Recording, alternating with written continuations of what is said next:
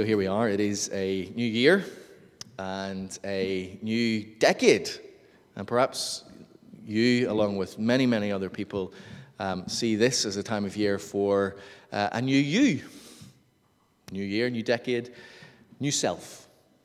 I'm always impressed with people who make those lists, come up with those resolutions. I'm more than suspicious of myself and my ability to keep those from bitter experience. I used to do it no more. That is why I'm greatly relieved when we come to this book, and particularly this part of the Bible, because this little letter to Colossians, to the Christians in Colossae, is not so much a letter about new starts as it is speaking to Christians, encouraging them to stay the course, to stick with what they have started. Now, don't get me wrong, okay? As a Christian, as City Church, we love to see new people, and we love to see new people making new starts. That is one of our greatest joys. But equal to that is also not simply seeing people start the Christian life, but actually people staying with the Christian life. You see, Paul's writing to these new Christians, and already he can see that there's much that imperils their Christian life. So he's encouraging them to stick with what they've started. Chapter 2, verse 6 and 7. Let me just read it to you, but they're kind of the essential, the essence of the entire book. He says, "Therefore, as you received Christ Jesus," talking about the start, "as you receive Christ Jesus the Lord, do what? Depart from him? Walk away from him? Turn to something new? No. As you received him, so walk in him. Rooted and built up in him and established in the faith, just as you were taught." It's not so much about starting something new, to a huge relief. It's about staying with what you've started, sticking with Jesus, staying the course. And in order to do that, Paul gives us essentially two massive words of encouragement this morning. Perhaps you're like me, because not only do I find starting new things troublesome, but I also find sticking with what I've started equally difficult. The Christian life, for anyone who has lived it even just a short time, you'll know. Look, if you're going to be real with yourself and with God, it's not about basing your Christian life on a past episode, right? You made a decision a long time ago. If your Christian life is going to be real, if it's going to be living and growing, it's not about a past episode, about making a decision long ago. It's about a present experience. You know that. And what Paul's doing in this letter is simply encouraging us to enjoy, to exemplify, and to endure in the Christian life that you've been given, the Christian life that you've already started. And so he gives two massive words of encouragement to the Colossian Christians, to them, for us today.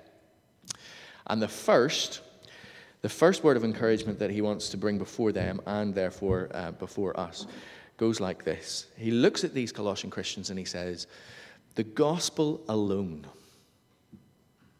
the word about God's Son, the gospel alone has already and will go on continuing to change you. Therefore, don't depart from it. Stick with it. The gospel alone, I know that's perhaps a bit of a convoluted sentence to take in all at once. I will break it down, but he says, look, the gospel alone already has and will go on continuing to change you. Therefore, why do you need anything else? Why do you look for new resolutions? Stick with what you've started with. Hold on to what has already been given to you. Because you know, he says to the Colossians, it has changed you. And boy, had it changed them. Paul actually never made it to Colossae. We hear that he learned of what was going on in Colossae with these Christians through a friend of his called Epaphras. Do you see that at the end of in the middle of verse 7? Epaphras had gone to Colossae, taken the gospel to Colossae, and then he was reporting back to Paul about the impact the gospel had had in this city. And he'd said to Paul, look, these people who have heard the gospel, understood it, and accepted it have been completely changed. In one of the most fundamental, in fact, probably the most fundamental ways that any of us ever can. Looking for a new start this year. Perhaps you are. You need to come to grips with the gospel. It has the power to change you in ways that you never dreamt possible. He says three things about these Christians in Colossae. He says, firstly, look, they had heard, verse 4, of their faith in Christ. Number one. Then their love for all the saints flowing out of their faith in Christ. They had a new relationship with God and were beginning new relationships with one another. And that faith and that love sprang from, he says, because, verse 5, we have heard of your faith in Christ Jesus, the love that you have for all the saints, because of your hope. The hope that is laid up for you in heaven. See the certainty of that? That hope is not things... in the Bible, people are not unsure. Hope does not mean unsure. It simply means unseen. Right? People think hope today, oh, that's very uncertain. But when you look at the Bible and the way the Bible uses that word, it's not talking about things that are uncertain or unsure. It's simply talking about things that are unseen. And he says, because of that, your whole present experience has been completely and utterly rewired. You now have, as he says, faith in Christ. That is, you no longer are trusting yourselves, as most people living in this world do. You're not trusting yourself anymore. You're trusting another. That's simply what he means when it talks about faith in Christ. It doesn't matter how strong your faith is. All that matters is the strength of the one your faith is in. And so he said, look, you've been transposed from the way the world thinks, trusting itself, to the way that God sees you, or the way that you need to see yourself. And your faith now is not in yourself, but in Christ, which led, amazingly, to a love, something like the world had never seen before, a love for all the saints. It's one of the themes that Paul will pick up on. This little word all in Colossians is very important. He talks about the Christians being filled full in Christ, about them having all that we'll see later on today, having all that they need because of God's strength supplied for them. But this little word, all, is so important. And he said, you've got a love for all the saints. The world had never seen anything like this before. You take it for granted here this morning that you can walk into a room and sit next to one another, male and female. Don't you know that for many of the major world religions, even still today, this isn't possible? Rich and poor. Paul will talk about slaves and masters later on. And he levels the playing field. He says the gospel levels the playing field. It created new relationships which went deeper than being male or female, went deeper than your socioeconomic standing. It went deeper than your race, your nation, the color of your skin. This was exceptional. Their identity was now in Christ. So they were free from having to defend themselves and protect themselves, and therefore could love anybody. All because, as he says, verse 5, all because of the hope that's laid up for them. So what is it that he's talking about here? He is talking about a fundamental rewiring of the essence of your identity. Who makes you, you? They no longer belong to themselves, they belong to another. They no longer were protecting themselves, they were pouring themselves out in service to one another. They were no longer simply aiming for this world, but they were looking for the world to come. Their loyalty, their love, and their longings have been completely changed. And all, Paul says, because of the gospel, which has gone out into all the world and is changing people who hear it, understand it, and accept it. And it's creating in them themselves a whole new way for them to think about themselves. It's creating through them whole new communities. Something like the world had never seen before.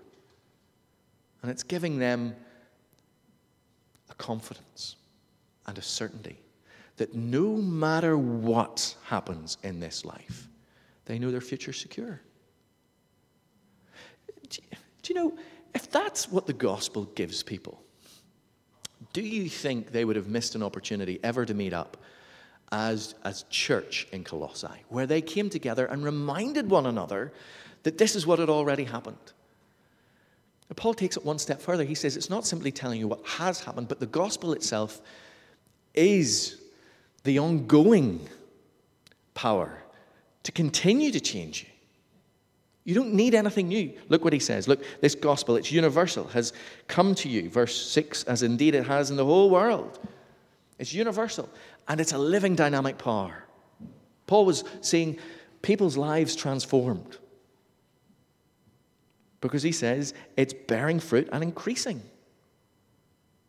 filling people up so that they don't need to use one another, filling people up so that they can actually serve one another. As it also does among you, since the day you heard it and understood the word of grace of God in truth. He's saying, look, the gospel alone,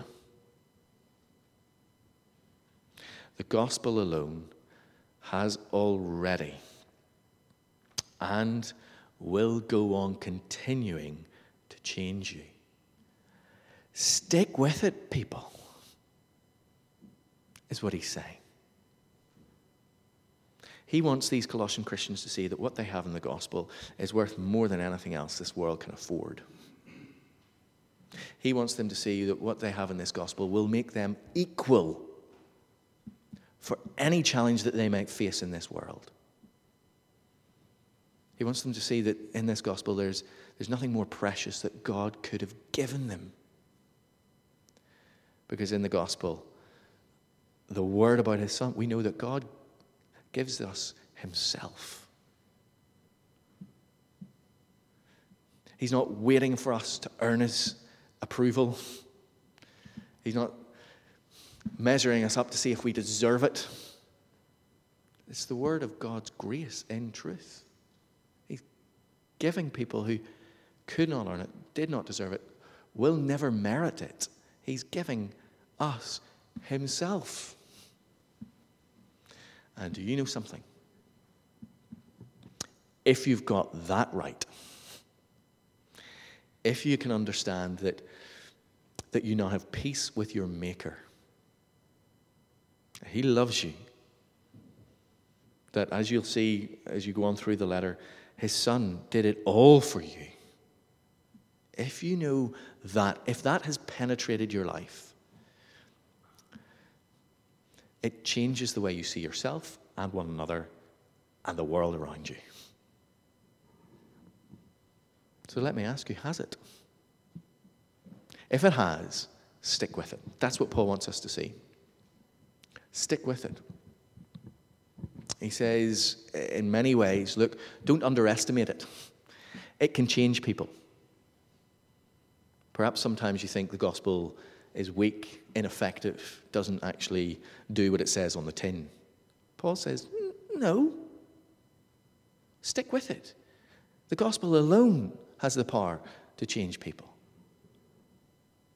Don't underestimate it. Don't unappreciate it. Right?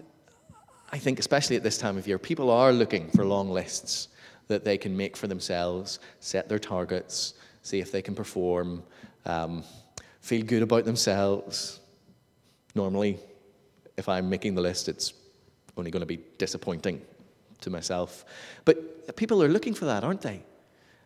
People are looking to be able to say to themselves and to others, religiously and even to God, look, I've done it. I've done enough. And it's not necessarily the bad people who are trying to do that, right? It's the good people. It's the moral, upright. The religious people who are trying to do that. You see, if you begin to transpose any of your confidence, any of your joy out of the gospel into something else, well, it's going to lead to disaster. It's going to wreck your life and may wreck other people's lives too. See, these Colossian Christians, they were in Christ. Right? That is the reality now that defined them. Their identity was wrapped up in Him and His performance. And His performance is perfect. You're now in Him.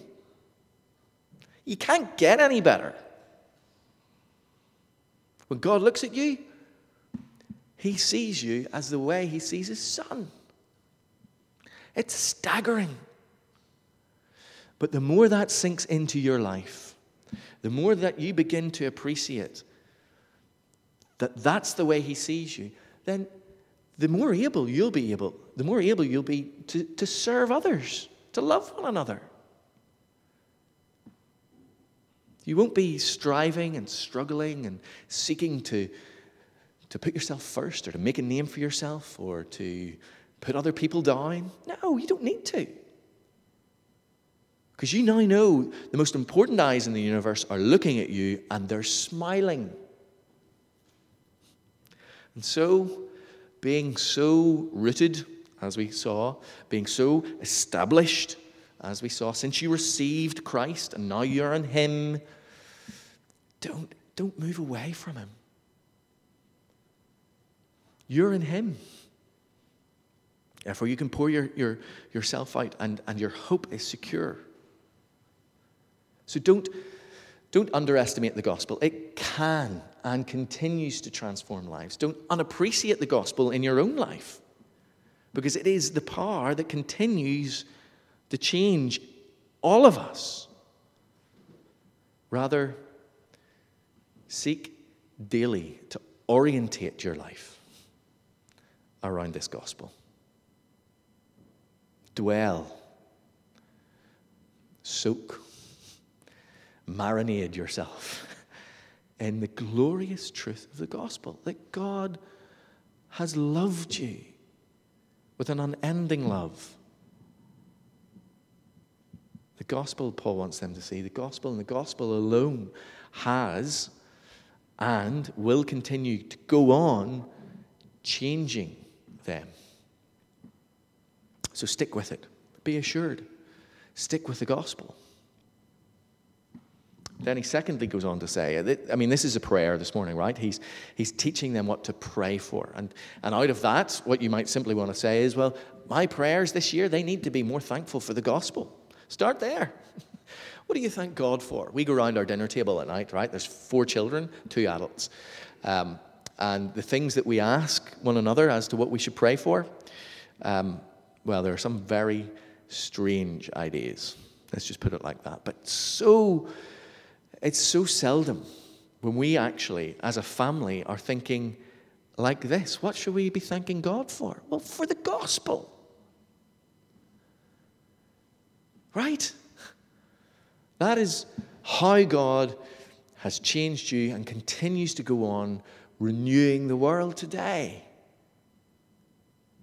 through the teaching of His gospel. Let's not underestimate it. Let's not unappreciate it. Rather, let's us orientate around it our lives. There's lots that was seeking to pull the Colossians away, that they would be defined by what they could do, their success, their performance. There was lots. You'll see that as you go through the letter. Paul's simply raising this flag now, and he's positioning the issues that will become more obvious throughout the rest of the letter today. But the big thing, the headline news that he wants to open up for us, for them, for our health and well-being, is you've got the gospel. Don't think that you need anything else. The gospel alone has the power to change. Then secondly, he says, look, if the gospel alone has power to change, then it is God alone, who has already and will go on not simply changing you, but keeping you. It's God alone.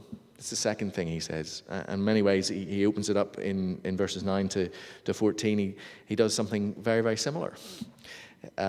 It's God alone who has already and will go on continuing to keep you. How are you going to make it through the year? Right? How are you going to continue thinking as a Christian, living as a Christian through 2020? You're going to face lots of temptations. There's going to be disappointments. Some things will surprise you. Others will perhaps even threaten to crush you. What do you need to know? What do you need to see in order to keep going? Well, it's God. The God who has already done everything for you is going to continue keeping you. And so Paul takes it up. After thanksgiving for the gospel, he says, and so we pray.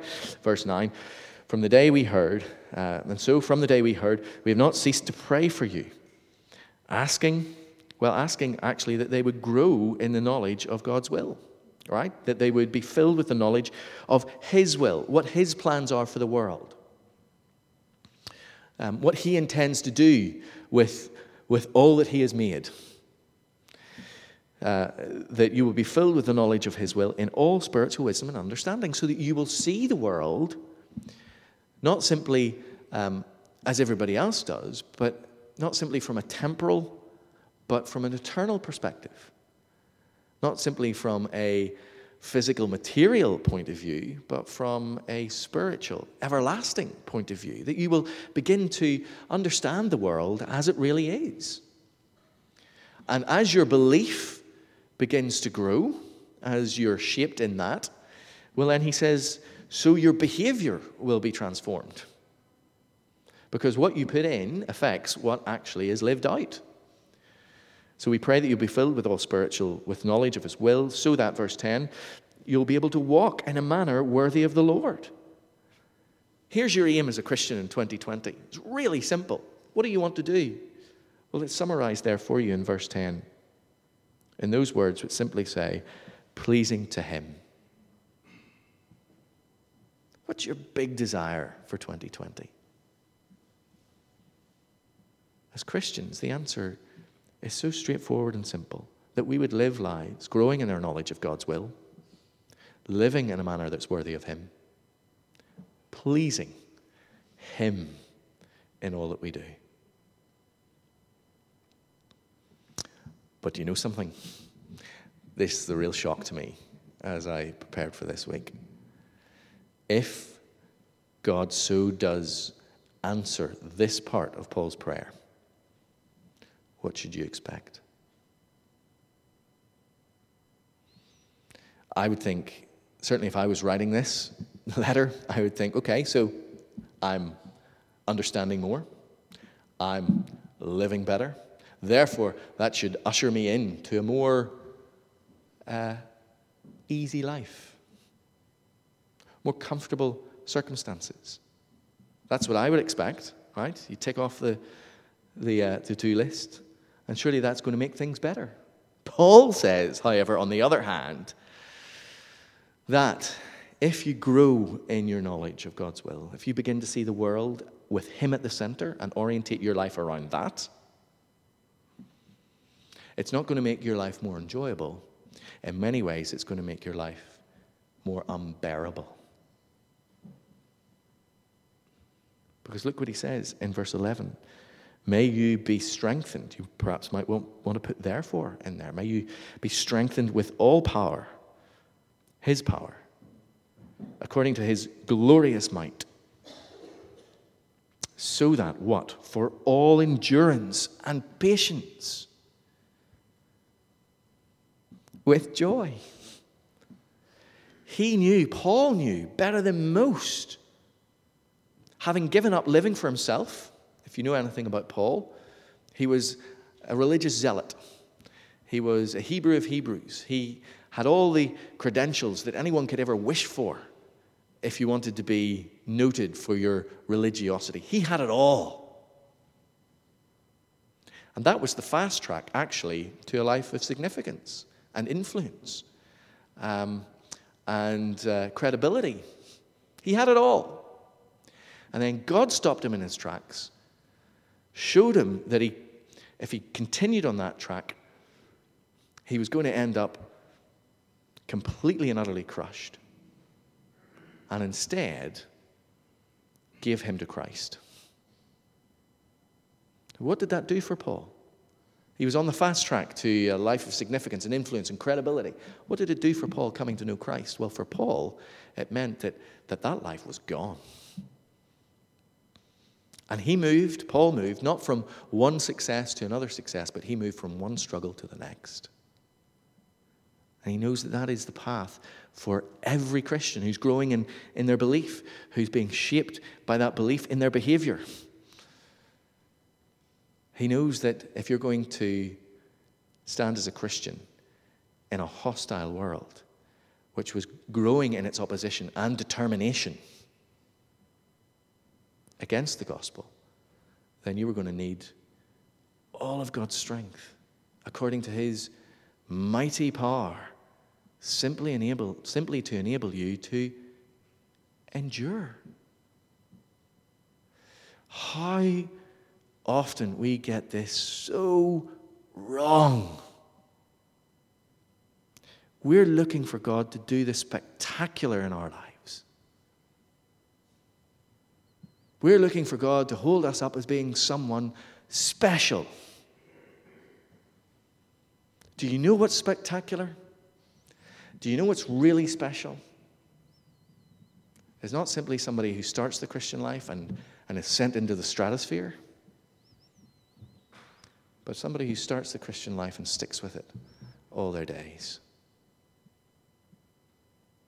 You want to see God's power at work in people's lives? Speak to Christians who have been at it longer than you've been alive. Talk to saints who have been seasoned by years of suffering. Find those who are slightly ahead of you in the game and listen to their story. Because the spectacular, the really stunning thing in the Christian life is simply an ordinary Christian who's continuing to stand firm. No wonder Paul has to say, look, God has done this. And God will not give up on what he has done. Do you see how he ends? I love the way he describes these Christians he's talking to as he ends. He looks at them and he says, look, you've already been qualified. Do you see? This is what he says. Giving thanks to God the Father. Why? Well, because he's already qualified you. You already belong to him. To see if God loves you, don't look around the world. Okay? You look around the world, you're going to see tragedy, mishap, you're going to see disaster. You look around and you think, well, does God really love this world? Don't look around the world. Don't look in. Don't look around. Don't look in. Because if your heart's anything like my heart, it's full of doubts. It's full of questions. That's my present experience. Don't look around. Don't look in. If you want to know if God loves you, look back. It's what we're going to remember in a few moments when we gather around the Lord's table. Because there we see an innocent one, the most perfect man who ever lived, suffering the worst of fates that ever could have been possible. Doing it all because he didn't want us facing it by ourselves. He has qualified you already. Do you think he's going to give up on you now? He has delivered you from the domain of darkness. Meaning, quite simply, that the devil and all his forces will not have the final say over your life. Doesn't mean you'll be free from suffering here. That's clear. It simply means that the devil will not have the final say over your destiny. He's qualified you, delivered you. He's redeemed you. He's bought you back. He's paid the cost. He's not going to give up on you. He has forgiven you your sins. So the God who had rescued them had already proven and would go on to show that he was committed to keeping them. And so, he says, if that is true, if the gospel has changed you, if it's God who keeps you, you don't need to go and looking anywhere else. Stick with what you've been given. Hold on to what you have. Keep Christ king. That is to the praise and glory and fame of God our Father and Jesus Christ his Son. So as we begin 2020, let's see what we already have and not what we are setting out to achieve for ourselves. And let's together say, if this is true of us, well, thanks be to God.